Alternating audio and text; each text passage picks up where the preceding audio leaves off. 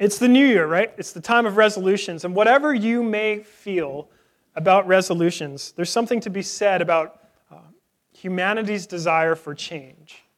We want it. We want the it that will help us change, the it that will help us resolve, to bridge the gap between how things are and how we would like things to be. We want resolution. We want the power of a teenage pep rally within our souls. Do you guys watch Friday Night Lights? Do you know the team's mantra? Clear eyes, full hearts. Can't lose. Let's try that. Clear eyes, full hearts. One more time. Clear eyes, full hearts. It feels good, right? Like we love that. Like keep the vision in sight. Have ambition in your hearts, and the win man is within reach. We want that. We don't want the more honest, cloudy eyes, fickle hearts, can't know for certain how things will go. Not as encouraging, is it? A bit more honest, though. I think that's why so many of us are disillusioned when it comes to resolutions. We know that change takes a whole lot more than pep rallies and good vision statements. Resolutions miss it. If anything, resolutions, saying them over and over just breeds discontentment because we become more aware of what we want to change and more aware of our ability not to be able to bring it about. For example, we have a great vision for St. Peter's Fireside. We want to join God in the renewal of Vancouver. We want to see spiritual, social, and cultural renewal through communities transformed by the gospel, all to God's glory. I love our vision statement. I'm behind it with all I am, but saying it alone does nothing. I could get all of you to memorize it and be able to say it with me. It does nothing. It's just a vision statement.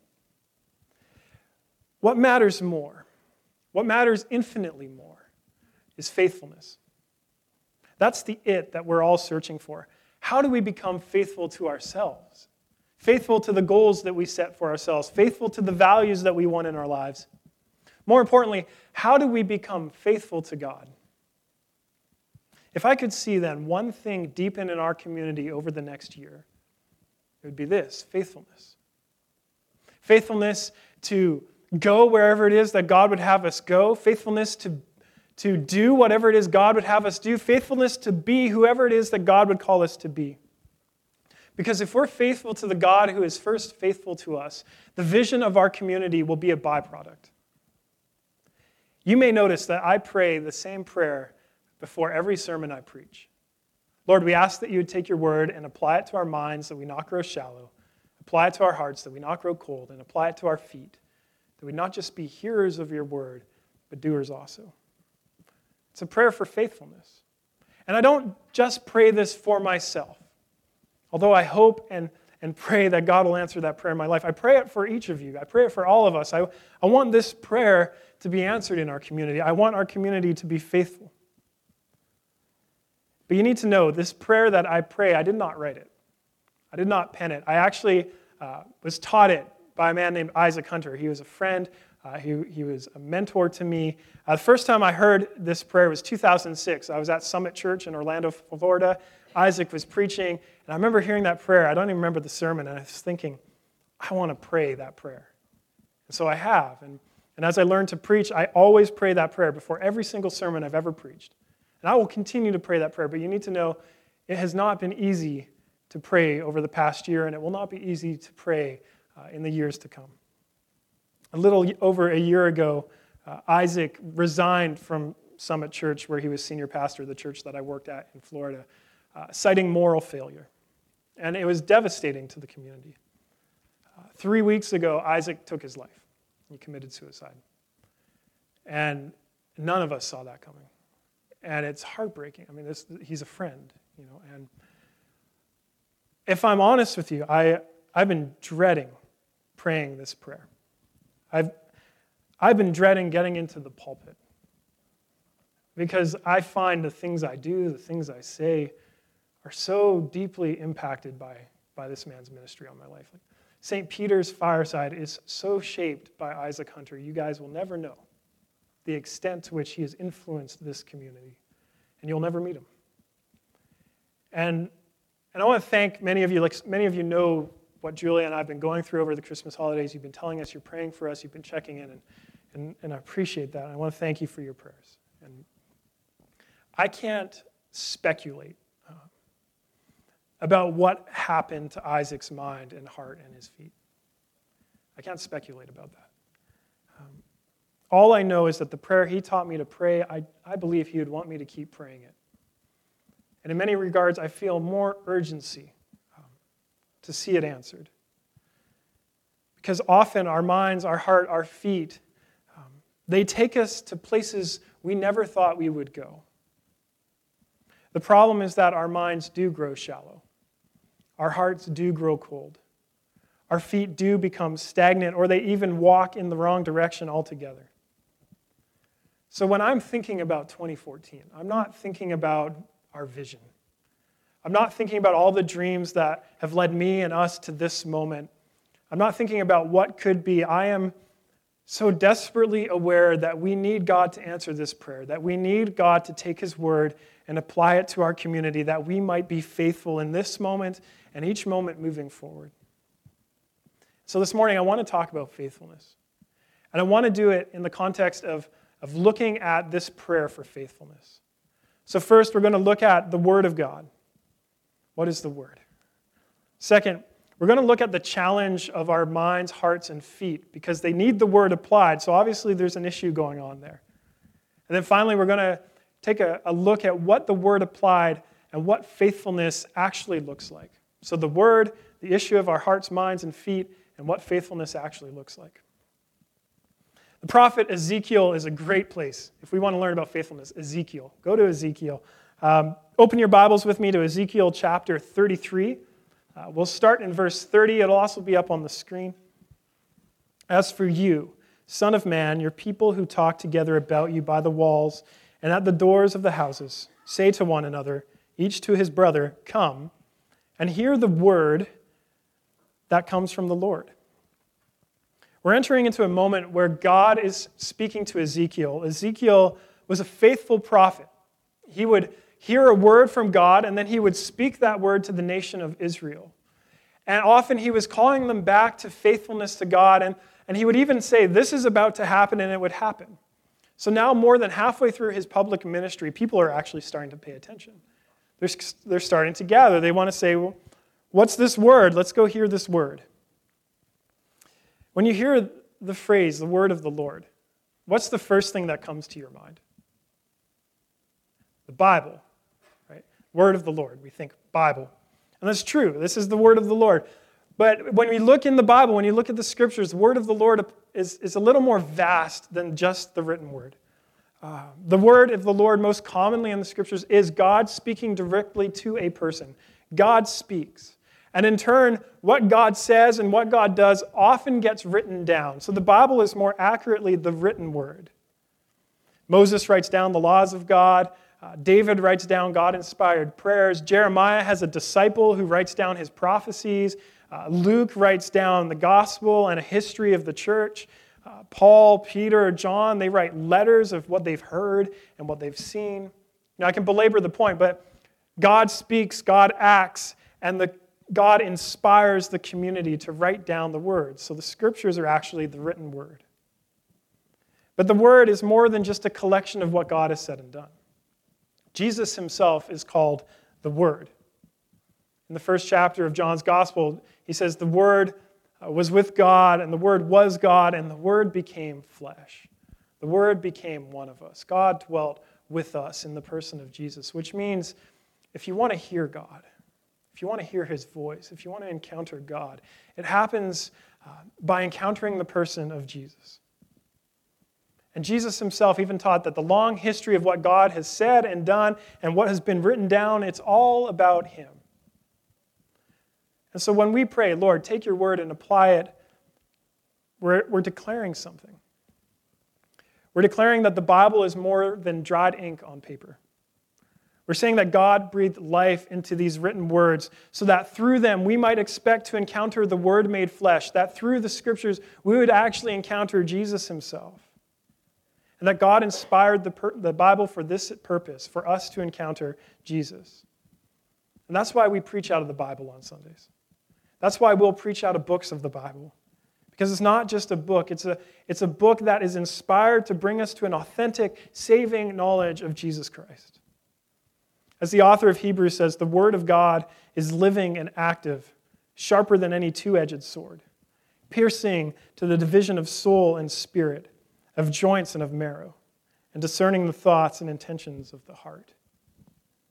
The Bible, you see, it's not just a spiritual guide. It's not just a book with wisdom in it. God breathes life into it, and in the hands of the Holy Spirit, He uses it to challenge us and to transform us and to change us, but ultimately by leading us time and time again to Jesus.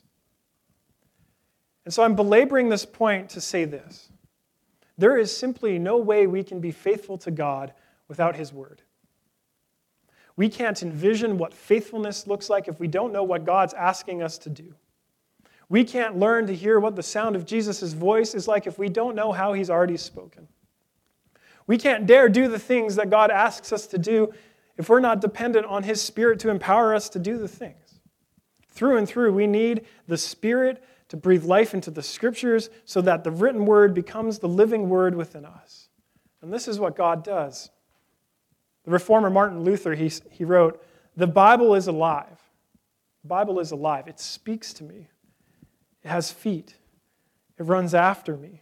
It has hands. It lays hold of me." I love this. God is a God who wants to lay a hold of us with His hands. He runs after us. He wants to grab a hold of our minds and our hearts and our feet. The question is, do we listen?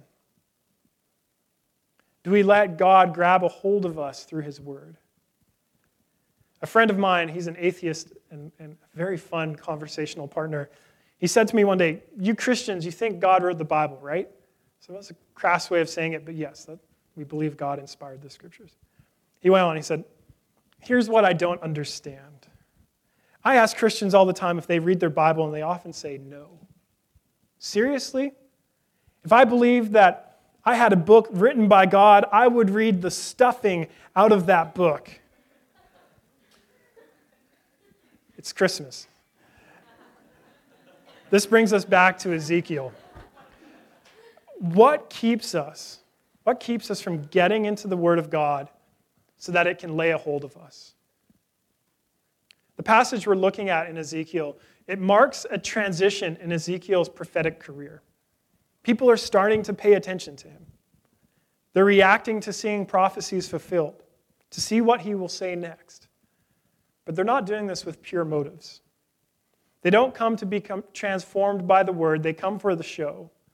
They don't come to find out what it means to be faithful to God. They come to be entertained. Look at verse 31 and 32. "And they come to you as people come. They sit before you as my people, and they hear what you say, but they will not do it. For with lustful talk in their mouths they act. Their heart is set on their gain.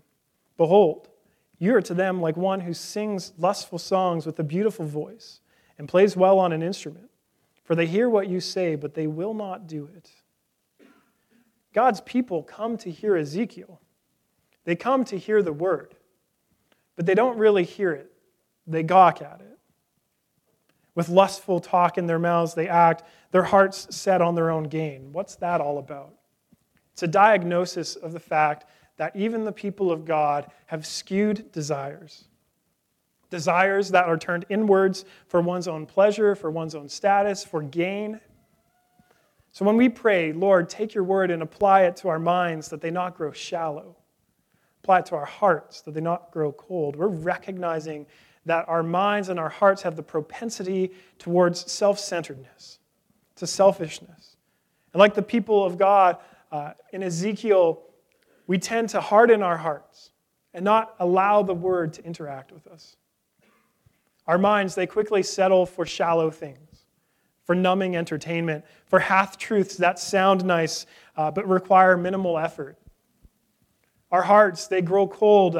Homeless people on the street just become objects. Hurting people in our lives become burdens. What we really want with all our hearts and our minds is not God, but the world ordered around our comfort and success. We want it easy, enjoyable, and nice. That's what we really want. And what that shows us is that our hearts and minds are a mess. Because we want to do what we want. And when we encounter God speaking through His Word, we have to come under an authority, and we don't like that. When I was in the 6th grade, I was a bit of a problem child. But what can you expect for a kid with a mullet, right? Like, you expect a kid with a mullet to be a problem child, and I was. I was in detention like almost every day, if not every other day. And I just had such a problem with authority because they were like, there are rules, man, that they were oppressing you. These are just systems of oppression. And in the 6th grade, I even liked my teacher, Mr. Kushner. He was like the nicest guy. He had salt and pepper, like tight curly hair. He had a big laugh. He was really loving. And I think he even liked me too, despite me being a problem child. And one thing I remember about Mr. Kushner, his car, his very nice car, he had a Pontiac Fiero. I think this was like the first car that had like the headlights that pop out and say hello from the hood. And to like a 6th grader, like, this car is a big deal. I had no idea that this car had a reputation for the engine spontaneously catching on fire. Like, to me, this was like primo car. And I remember that car. And eventually, Mr. Kushner realized, like, this system of detention is not working for Alistair, just having him sit in his desk, kill some time, and go home. So he started introducing tasks. I'd get detention, and he'd say, okay, you need to clean the chalkboards. Okay, I like cleaning the chalkboards. So the next day, well, you need to, bang the chalkboard brushes and clean those. Great, this is fun, I'm getting dirty. Eventually, he was like, okay, I got to find something that this kid doesn't like. And so one day, he finally found my Achilles heel. He said, you're going to go outside and pick up every piece of filthy trash that your filthy peers put out. I'm paraphrasing. Pick up the trash. And he goes, no, that is wrong. You pay people to do that. You have people you hire to do that. You're abusing your power. I will not pick up the trash. And he said, well, you're not going home until you do it. And he's like, and I have it on good authority that your parents won't receive you until you do it. And so I said, all right, Mr. K, I'll pick up the trash. I'll pick up your trash. I'll pick up every single piece. And you know what I'm going to do with it? And he said, what? I said, I'll take that dirty, filthy trash and dump it all over your car. And he picked up the phone and called my parents, and I got grounded. And I was their problem. And, I turned out all right. Like,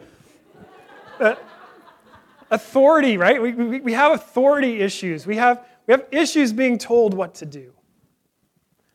So I think even if we believe that the Bible is the inspired word of God, what really bothers us about the Bible is its authority.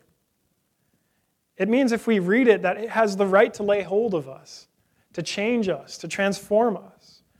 My little 6th grade heart and mind, it just gives a picture into how we really are still as adults. We want to live life our own way. We want to call the shots. We don't want an outside force dictating what we do, because at the end of the day, we want autonomy. We want to be in control. And I think we actually bring that posture towards the Word of God. We either avoid the Word of God altogether. We either sit before the Word of God, we either stand above the Word of God, or we come under the Word of God.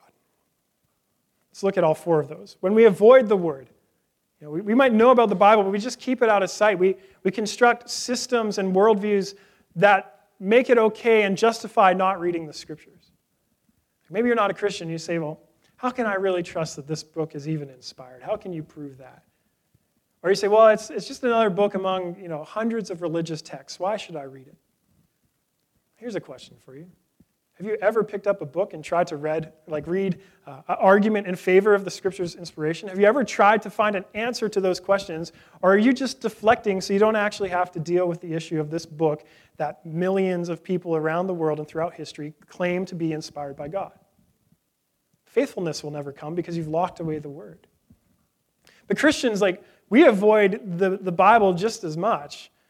I'm trying not to rant about this, but I am so tired of meeting people who say, I don't need the Bible, I can go directly to Jesus. It's like, well, thank you for being the best prophet the world has ever known in 2,000 years. This is just not true. I'm not denying that we can hear from God, that we can be in tune with the Holy Spirit. But to know if we're having a credible and authentic encounter with God, if we're truly hearing His voice, we need to know how He's spoken. Faithfulness doesn't come because you end up just going out in the woods and going ski biking or whatever it is you do instead. We avoid the Word. When we sit before the Word, right? We put it before us. We sit before the Word. We're like the people in Ezekiel. They're sitting before Ezekiel, but they keep the word at arm's length. They come for the show. They want to be entertained. They want to be told good stories. They want jokes. Right? To them, hearing the word is about entertainment. And they might even challenge it. They might even talk about it afterwards. But God forbid that the word that is written and proclaimed actually become living in them. If the word challenges them too much, if it has to become personal, they say, no, I was just going to listen. If we treat the word this way, if we just sit before it, not letting it interact with our lives, faithfulness doesn't follow because we're never actually opening up ourselves to God's word. But then there's people, and this, I think, is the most common stance in our culture. They stand above the word. That just offended many of you, didn't it? You threw a Bible on the ground. But this is what we do with all our intellectual arguments. We say, look, we now stand at a better vantage point in history. We know better than the Bible. And so the Bible needs to be refined and needs to accommodate our 21st century values and morals. So the parts of the Scripture that don't line up with the things that I value, that society tells me to value, I just cut them out. Or more personally, you see something in the Bible that just challenges you, and so you cut it out. And when we do this, faithfulness doesn't follow because we're actually dictating what faithfulness looks like. We're not coming under the word. Which brings me to my last point. Like, if we come under the word, we recognize its authority. We recognize that we have to approach the Bible with a posture of humility, that we come to it with hearts that are prone to reject it, minds that will want to bend it, and we come realizing that it's not the Bible that needs to change, but that it's us that needs to change. And I think it's that posture that opens us up to faithfulness. It's that posture that opens us up to truly hearing the word. But our minds and our hearts, they're not the sum of our being. We still have to deal with our feet. As we'll see, it's nothing if we simply fill our minds and hearts with God's word if it doesn't lead to faithfulness. We have to address our feet.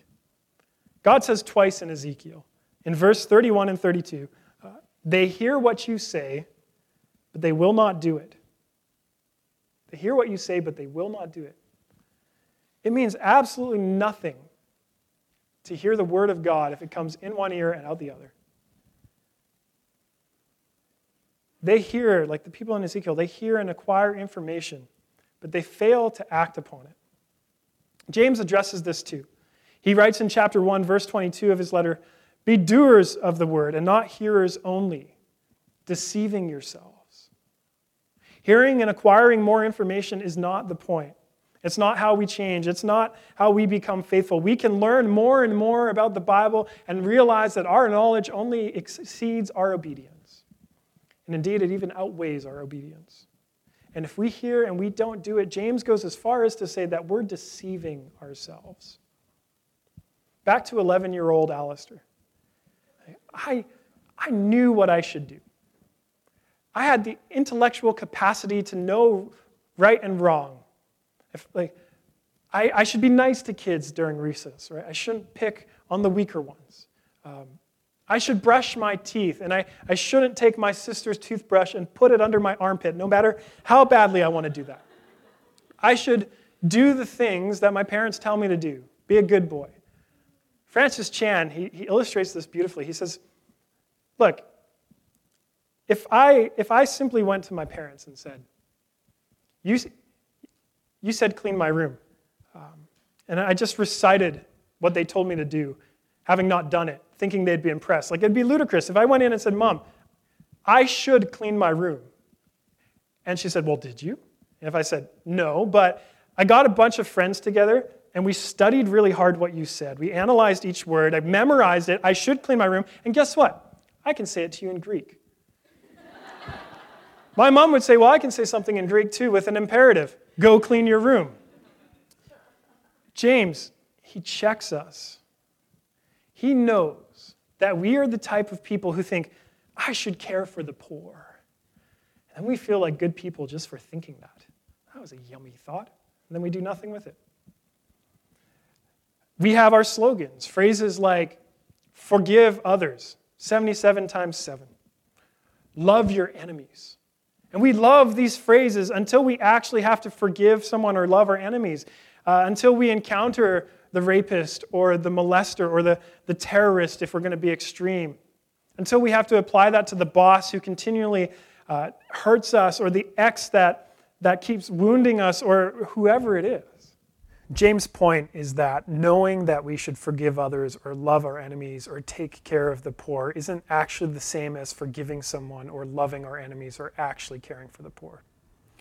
But we get all messed up when we start talking about getting our feet involved, when we start talking about doing the things God asks us to do, because we're convinced that we're saved by faith alone, and this is true.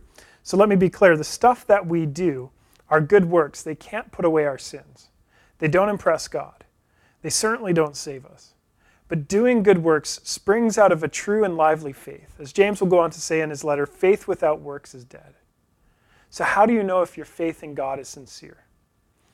Well, are your feet following? You can be stumbling along the way to Jesus. That's okay. We're not talking about walking perfectly, but we are talking about walking consistently in the direction of Jesus. Faith then isn't solely about thinking the right things or doing the right things. Faith is more of a posture of openness towards God and a willingness to go wherever He asks and do whatever He asks and be whoever He asks. Faith is a yes before we know what is asked of us. Why? Because faith believes in the trustworthiness of the one who is calling us to be faithful and His ability to make us able.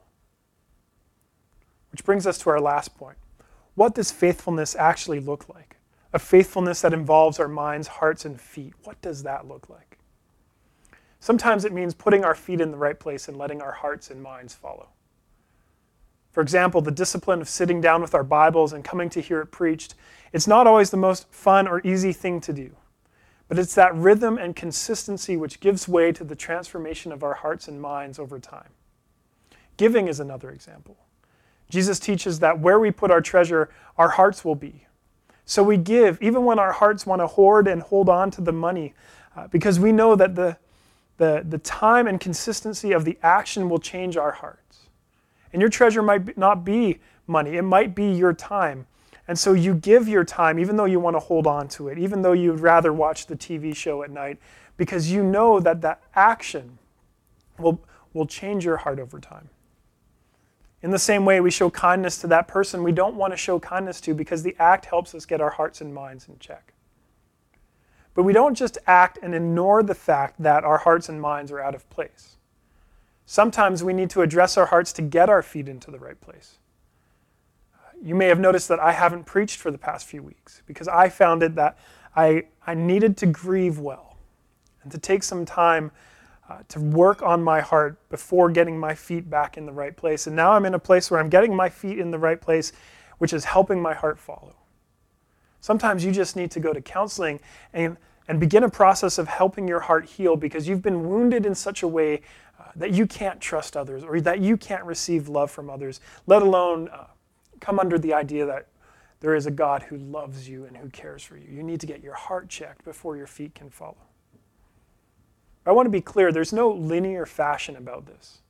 Sometimes we address our minds, sometimes we address our feet, sometimes we address our hearts.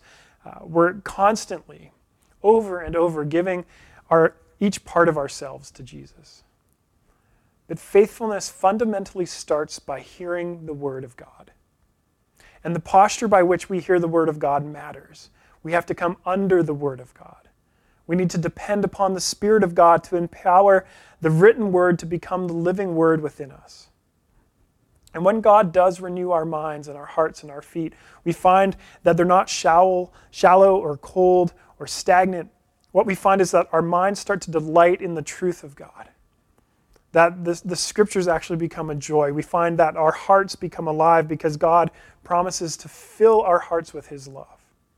We find that our feet walk faithfully in the path towards Jesus, even when it involves hardship and suffering, because we know that the outcome of the path is eternal life with God. We know that it is the glory of God.